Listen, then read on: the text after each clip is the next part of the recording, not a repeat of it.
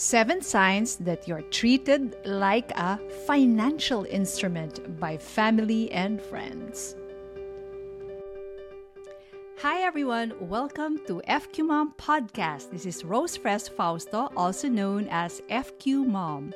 FQ stands for Financial Quotient, your ability to make sound decisions and actions with regard to your personal finances. In other words, it's the IQ and EQ of handling money.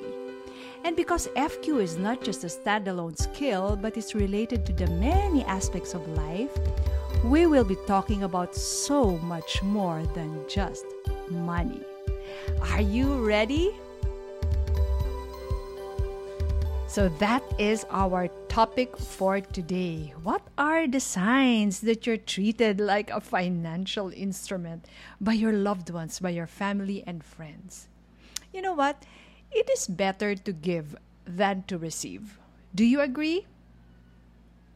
While the answer is yes, and there is indeed joy in sharing your blessings with your loved ones, there can be times when you may already feel uneasy or you feel you're taken advantage of. You feel uncomfortable and yet you cannot say no for fear of being labeled as Scrooge or ungrateful, di ba? Grabe ka naman.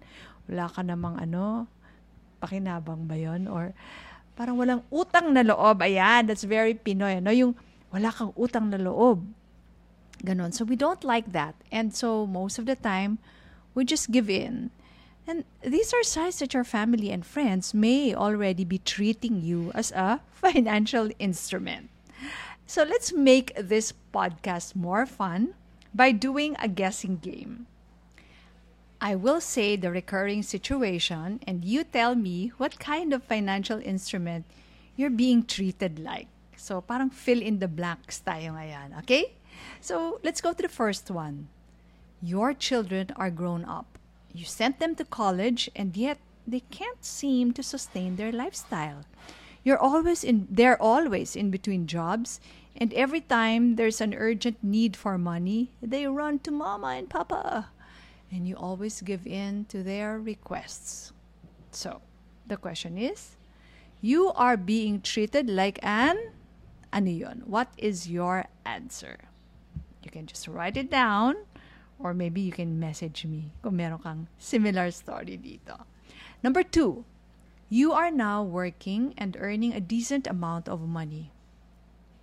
You could have started setting aside for your own old age, but there's a problem. Your parents are now relying on you for their day-to-day expenses. They expect you to take care of them financially, and you just have to do it. For you do not want to be an ingrate child naman, di ba?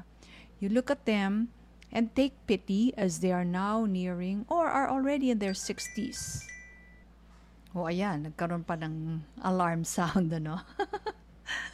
Time is up for working na ba for your parents? So, you are being treated like a blank. What is your answer to that? Let's go to the third one. You would get a call or a surprise visit by this relative or friend out of the blue. He tells you the sob story of his child or even himself needing to buy these expensive medicines or needing to have a medical procedure. And because it is medical and sounds very alarming, you easily dish out cash to help out. You are being treated like a blank. What is your answer to that? Number 4, this relative or friend has different reasons for being cash-strapped. Sometimes he lost his job or needs to buy this or that for his family, for himself. Pare, kinapos lang talaga, pahiram muna, babayaran ko rin. Sometimes he pays back. Sometimes he doesn't. Sometimes he does partial payments. But he would always come back for more advances. Pabale. Pabale po please. Because he is dear to you, you always make credit available for him. You are being treated like a blank. Ano ang inyong sagot? Number 5, you have a friend or a child who always has these out of the blue ideas for business. He would always say, "This is a sure win, pare, if only I had the capital to fund this project." Then he asks for money from you. "Mag-invest ka na lang sa akin. Hati tayo sa kita." But the problem is this. This is the nth time he is asking you to invest in something, but you have never ever received a single centavo from all those investments that you've made. So, you are being treated like a number 6. You believe in the importance of education, and your loved ones know this all too well. So, you are their go-to person when it comes to asking for help for the schooling of their children. You are being treated like an pala. Kasi vowel yung first letter. What is your answer? And last but not the least, our 7th. For any cash needs, be it emergency or even those who are already scheduled expenses, they always come to you asking for that needed cash. And they need it right away, ahora mismo. So, you are being treated like an... Ano ang iyong sagot?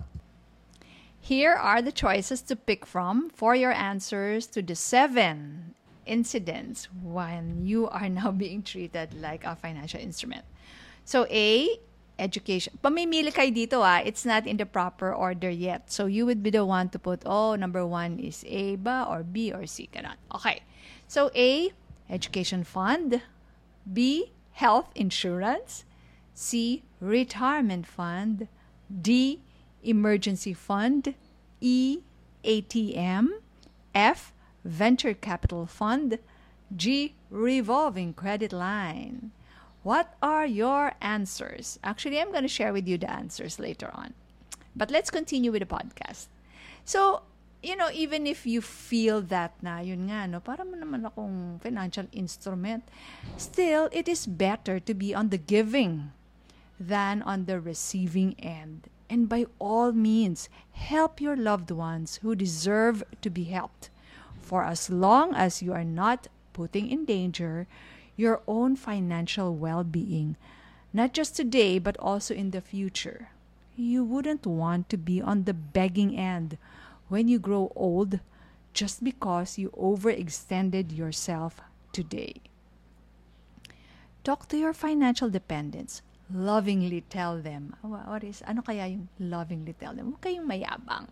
So lovingly tell them that you are not their A to G. Hindi ikaw yung kanya education fund, health insurance, retirement fund, emergency fund, ATM, venture capital fund, revolving credit line. Hindi kayo yan.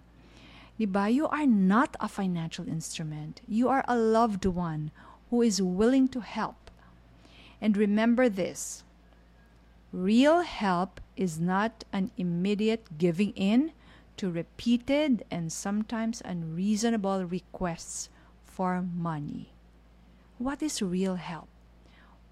Real help is making them financially independent from you.